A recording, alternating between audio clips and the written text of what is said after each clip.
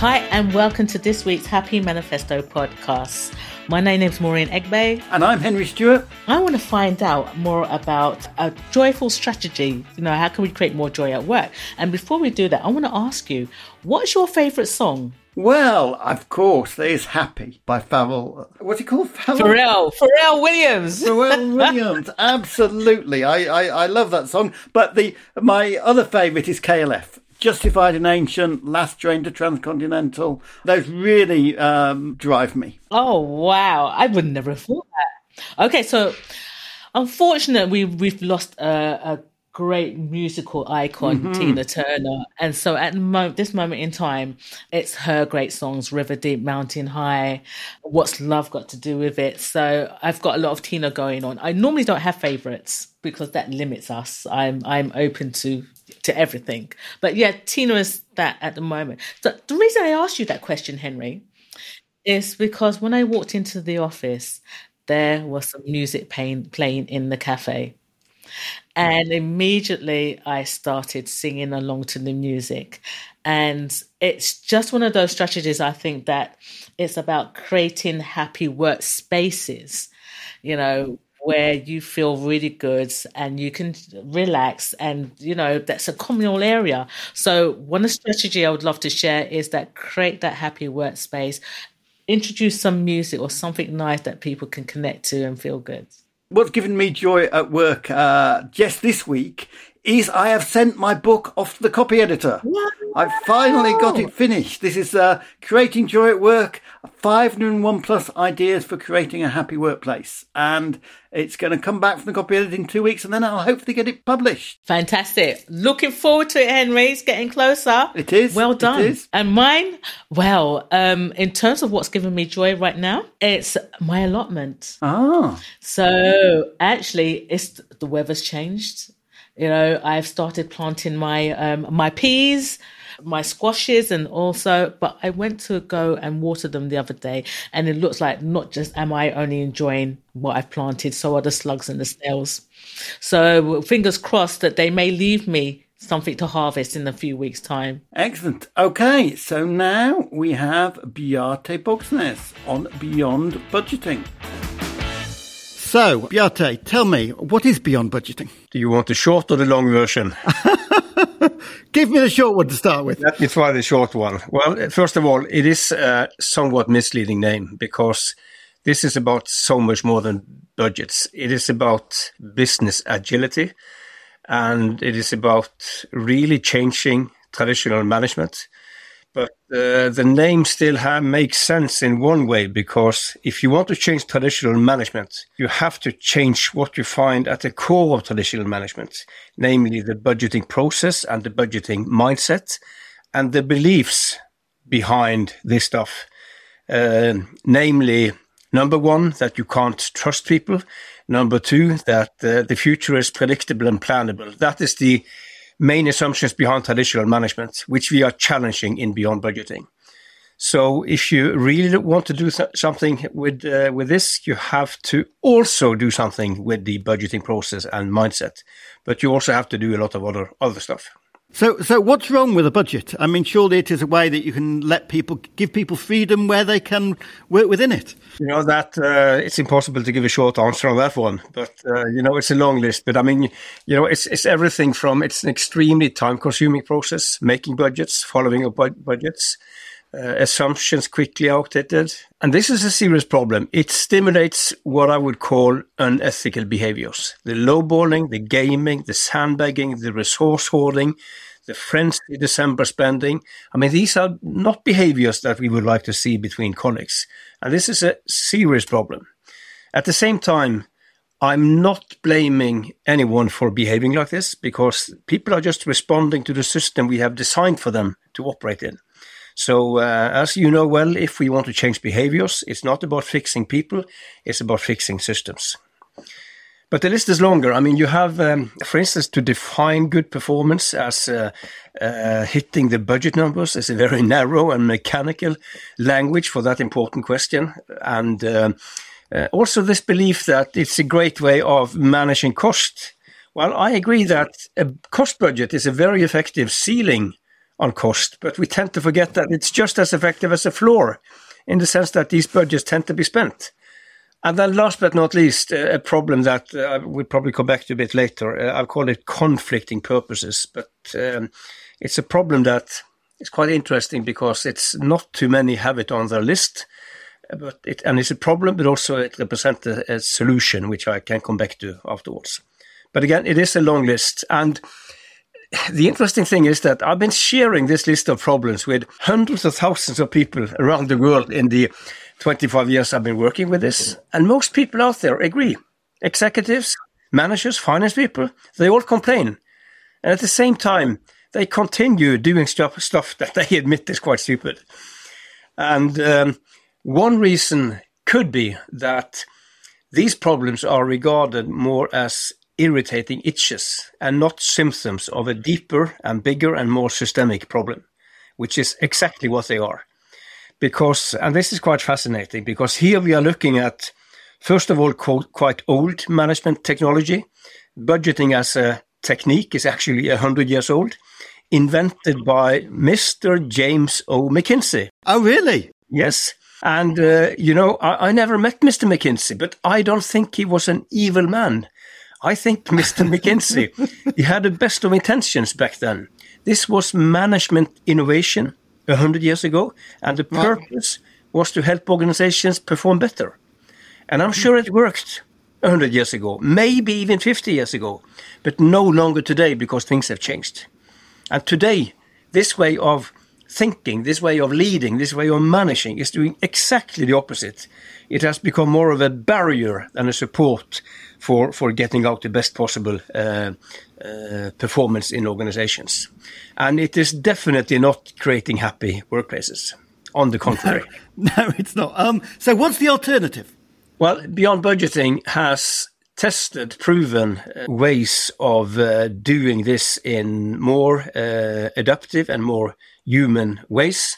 And we have 12 principles in Beyond Budgeting, covering both leadership and management processes. And the reason for that is that we need a coherence between what is preached on leadership and what is practiced through management processes in companies. That is very often not the case. So we have, for instance, a leadership principle on autonomy. Not that unique. Many others would say the same, but many others haven't thought much about what kind of management processes do you need to activate that principle. And a classical example of the opposite that you find in so many organizations. I mean, they talk loud and warm about how fantastic employees we have on board, and we would be nothing without you. And we trust you so much, but not that much. Of course, we need detailed travel budgets, right? I mean, it's hypocrisy as one example. So creating this coherency between what is said and what is done is key in Beyond Budgeting. But we also know that the totality of these principles, on the leadership side, we also talk about purpose, values, transparency, and so on. The totality of this might be a bit overwhelming for some people, and I get that. If that is the case, we have a very logical, tested, and a kind of not a scary way of getting started. And it has to do with asking ourselves a very simple question. Why do we budget? What's the purpose of a budget? And that goes back to that conflicting purposes problem I mentioned, because most people would actually give you 3 different reasons why they make budgets. And now we need to think about budgets wider than just cost budgets. We're talking about profit and loss budgets, cash flow budgets, the kind of balance sheet, the full Monty. And the 3 reasons are the following. Companies use budgets to set targets, financial targets, sales targets, production targets. At the same time, these budgets shall be a kind of forecast of what next year could look like in terms of profit and loss, cash flow, and so on. So forecasting is the second purpose. And the third purpose is, of course, resource allocation, handing out bags of money to the organization on operating cost and on investments. And it might seem very efficient to solve all 3 in one process and one set of numbers, which a budget does. But that is also the problem. And let me explain why. Let's assume that we are moving into a budget process, and upstairs, corporate finance, they want to understand next year's profit and loss. They start on the revenue side and ask responsible people, so what's your best numbers for next year? Everybody knows that what I'm now sending upstairs will come back to me as a target for next year, often with a bonus attached to it. And we know what that insight might do to the level of numbers submitted. Moving to the cost side, asking the same people, other people, what are your best numbers for next year? Everybody knows that this is my only shot at getting access to resources for next year, right? And some might also remember that 20% cut from last year. And that insight and that memory might also do something to the level of numbers submitted. And I think you know what I'm talking about, and this is the gaming that we wouldn't like to see, right? The lowballing and the sandbagging and And this is a problem, not just because it destroys the quality of numbers, but even more because it stimulates this behavior I just talked about. So that's the bad news. The good news is that there is a very simple solution, because we can, and in most cases should still do these three things, but in three different processes, because these are different things. A target, that is an aspiration, is what we want to happen. While a forecast, that is an expectation. It's what we think will happen, whether we like what we see or not. And resource allocation, that is about optimization of what is often scarce resources, namely money. And once you have separated, then you can start to improve each one in ways impossible when it was all bundled in one process and one set of numbers. So we can have great discussions around targets to the extent we shall have them. That's a separate discussion. But if we have targets, how can we operate with targets that really inspire and stretch people without feeling stretched, that people take ownership to, that people think are meaningful? How can we get the politics and the gaming out of forecasting so that we know we can trust the numbers? And how can we find more intelligent and effective ways of managing cost than what Mr. McKinsey could offer us 100 years ago? And we have very good and tested recommendations on all these three, target setting, forecasting, resource allocation. And once you have done that separation, moving into discussions around targets, what really motivates people? Well, that is a backdoor into bigger beyond budgeting discussions, right? About motivation. Resource allocation, do we need detailed travel budgets if we say we trust people, right? So that's a backdoor into the trust issue. So this is not just a safe and tested way of getting started, but it is also it takes you in also a safe way into bigger and more important discussions. Okay, so give us some examples. You used to work for Norwegian company Statoil, who I think are now Equinor. How did you go beyond budgeting in that company? Well, first of all, we started out quite a long time ago. We're talking 2005, and I was heading up that initiative. And one example, target setting. Equinor hasn't had traditional financial targets for a long time. Instead, the company is inspired by football. I have yet to meet a football team saying that the ambition for next season is to score 39 goals and get 42 points, right? They don't think like that, right? Those are budget goals, and that would be stupid. They think in terms of league tables, right? It's all about doing well against peers and hopefully beating them all. And that's how Equinor is thinking. They have established a league table of 11 other energy companies. And the target is to be above average they have got two financial metrics here, on both every year. These two metrics are not that unique. We are talking about return on capital and shareholder return. Those metrics have their issues, but the point is that the company is thinking in relative terms. And there are many benefits with these kind of targets. First of all, they are very robust against a VUCA world. It doesn't matter if energy prices are high or low. Are they high? They are high for everybody. Are they low? They are low for everybody. And these are also what we call evergreen targets. The companies had the same targets for now, all the way back till 2005. You don't need a big calculation and negotiation every year. So very self-regulating. And you can also apply these targets internally between units in a kind of friendly competition, which is more focused on learning than on competition. But it is a great way of stimulating learning so that those struggling know who to call to ask for help. So do they have any budgets at Equinor? Well, in a way, it's a semantic question because the company still does what the budget tried to do for them, but because they've separated, they do each of these three things in so much better ways. Ways that solves all of these budget problems we talked about.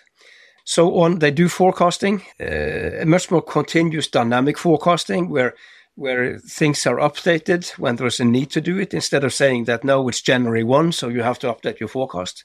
So kind of getting out of the calendar rhythm here. And then finally on resource allocation, again, a much more continuous allocation of resources. I mean, one example, Equinor does not have a traditional annual investment budget where you sit in the autumn and decide everything, exactly how much to invest, split exactly on these projects. And this is a company that invests a lot, between 10 and 15 billion US dollars a year. So we are talking a lot of money, but no traditional investment budget. Instead, there is inspiration from how we think about money in our private life, because there's a lot to learn of frugality and cost consciousness from how we think in our private life. In our private life, we don't sit down once a year in the autumn and decide that plan everything and decide that the car will break down in April, right? And if it does, well, we have to tighten a little bit. And if we win some money in a lottery, there's room for some more. We are actually quite dynamic and flexible. And imagine, that car breaking down. Imagine it's so serious that you have to buy a new car. And you're going to the bank and you're asking for a loan to buy a new car. And the bank is politely telling you that, sorry, this is April. We are closed. We are only open for lending in October, right? And of course we laugh, but that is what the budget process is about. So back to Equinor, what the company says is that the bank is always open. So anyone can forward a project for approval at any time. How high up you need to go is regulated by a mandate structure to make sure that not everything is ending up upstairs. And whether you get a yes or no depends on two things. How good is your project, and can we afford it as things look today? And within that project that they're talking about, will there be a budget or not? No, I mean, there are no traditional budgets. I mean, a unit might have a unit cost target, which means that they can spend more if they produce more. There might be a benchmark unit cost. So your unit cost should be competitive compared to peers. There might be, in some cases, an overall burn rate guiding, which is not a budget. There is a number, right, in the range of 1 million, 10, 100, but that is not the pre-allocation of money. That is meant there to help you so that you are not completely in the dark about what kind of activity level is expected for you, expressed in monetary terms, until something else is decided. Because that's actually one of the problems with a traditional cost budget. You are pre-allocating too much, right? Everything is pre-allocated in the autumn. The more you pre-allocate, the more you have to reallocate when things change. I mean, creating additional bureaucracy and waste of time. So at Happy, we're a training company, and what we don't do is fix a fixed amount of how many associate trainers we'll have. What we do is we look at the income and then say 35% of that will be what we spend on trainers. Is that an example of beyond budgeting? Absolutely, because that is also a relative way of thinking, not in the football sense, but in connecting what we call input with output, right? So you can train more if you earn more, and vice versa. So it's a much more intelligent and effective way of thinking cost management than what a traditional budget would spell out. Because in that traditional budget, you would have decided in detail how much to spend on training for next year, right? And not just the total, but split on catering and fees and a lot of details, right? So it's about making the decisions too early and too detailed. That is what the traditional cost budget is. Okay. And the other big company that uses it is Handelsbanken, isn't it? So Handelsbanken is a Swedish bank with around 700 branches in Northern Europe, quite big in the UK. It was there was a time when it was the fastest moving bank in the UK, and it's a brilliant company for several reasons. One reason is that the company has no budgets, no targets, no individual bonus, and they hardly do any forecasting. Well, that's interesting, but there is more. This company has been operating like this since 1970. That's also interesting, but there is more. In that period, the company has been performing better than the average of its competitors every single year since 1972, right? What's the strategy behind this? Well, a very simple strategy. They have said that we want to perform better than peers by having higher customer satisfaction and lower cost than peers. Well, how do they deliver on that strategy? Well, then you are back to beyond budgeting. It is about a lot of autonomy to branches, right? Where almost all decisions are made. So these branches do not have traditional cost budgets. They know best what the right cost level is.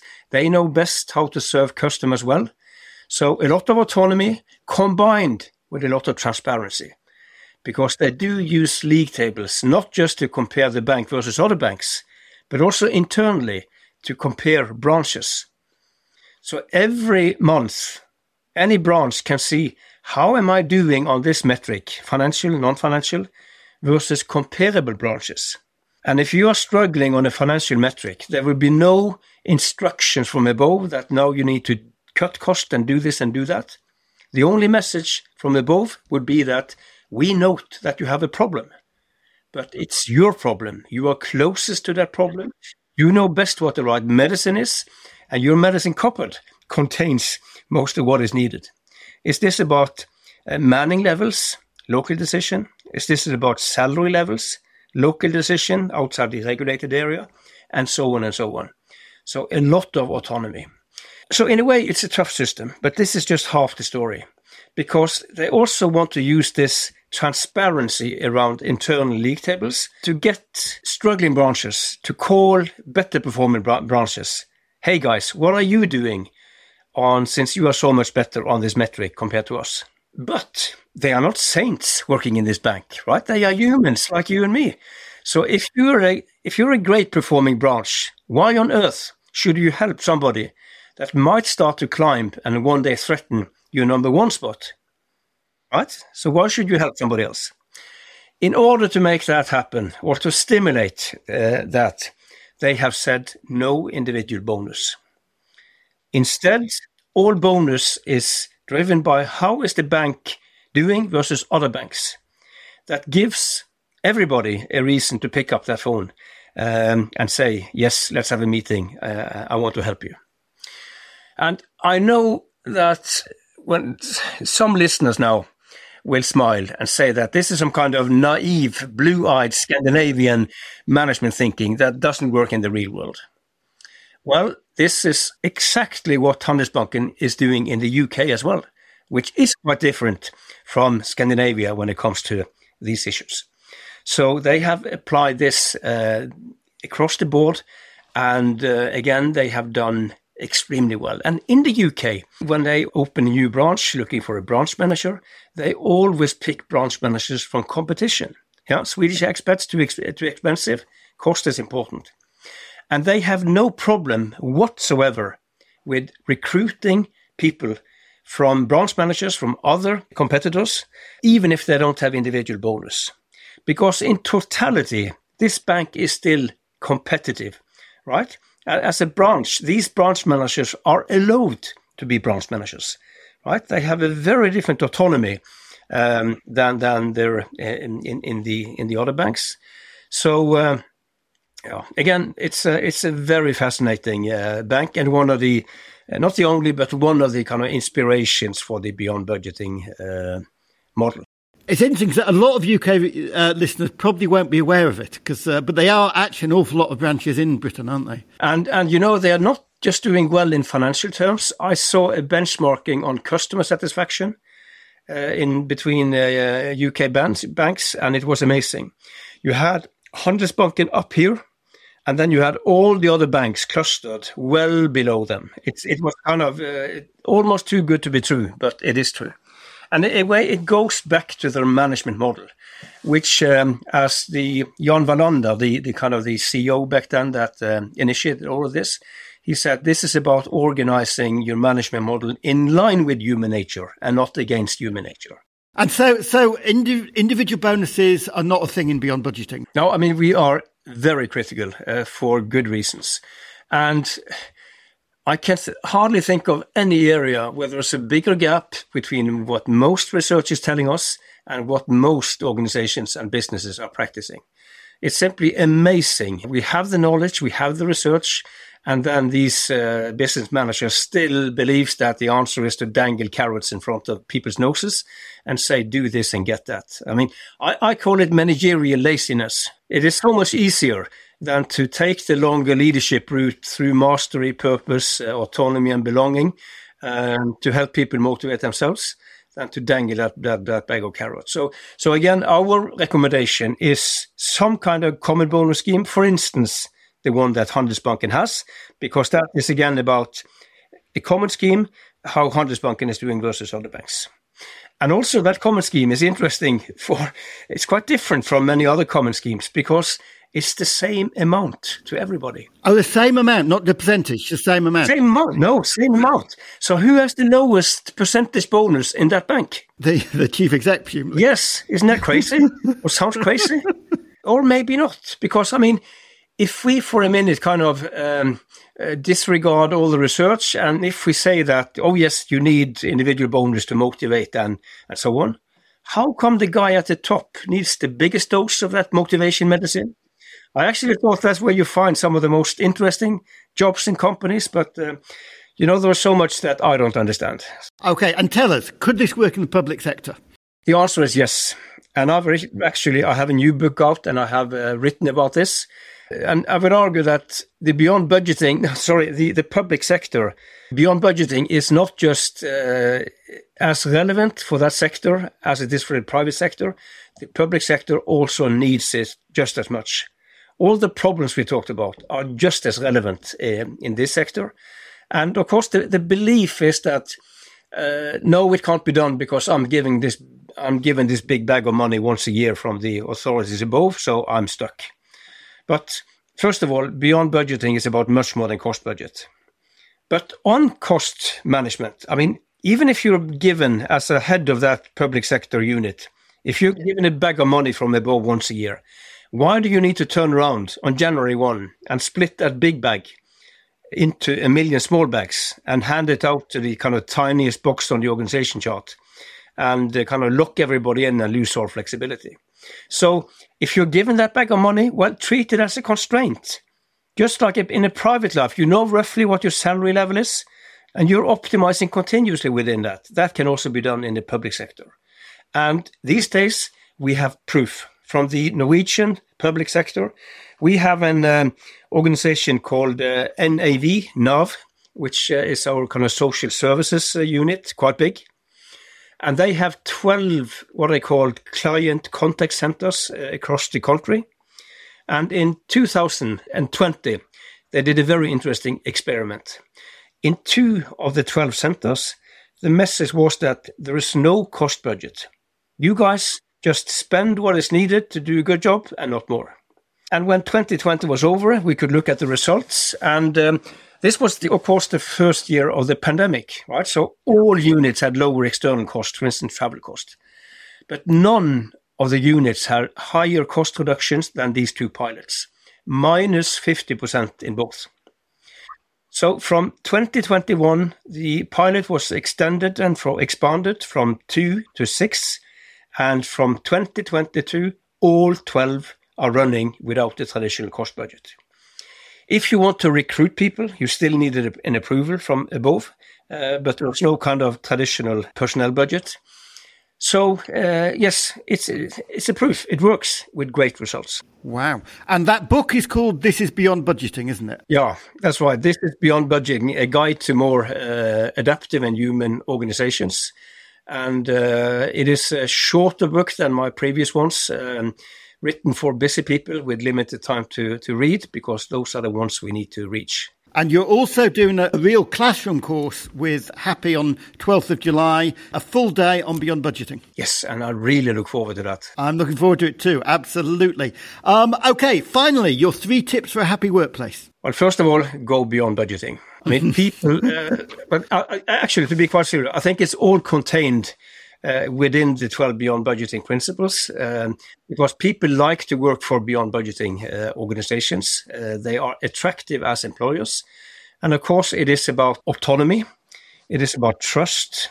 It is about changing work into more meaningful, value-adding work. This changes work for executives, for finance people, for managers in a positive way.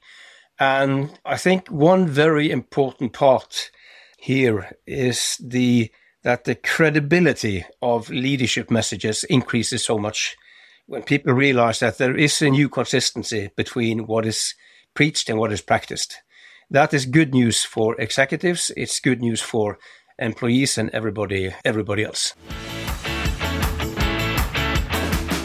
I have to be honest, Henry. Yeah. Budgets is not my forte. I'm good at spending money. No, I'm good at spending money. Budgeting is a challenge. But the content that Bjarte shared, I love that whole thing about changing behaviours. That changing behaviours is about changing systems and not trying to fix people. Exactly. And I loved the real examples, the example from Statoil, the example from Handelsbanken, but especially the example from the Norwegian DWP. The fact that they did it in a pilot and then they spread it out across the whole organisation. Could you imagine us doing it in DWP in the UK? Wow, it'll be a challenge, but why not, hey? Indeed, why not? Let's do it. That's it, you know. Another thing was about organising your management model in line with human nature and not against human nature. Yes. So putting people at the heart of leadership. Absolutely. And we have a session with him, don't we? July 12th? July the 12th, yes. So we've got a full day workshop with Bjarte Bogsnes,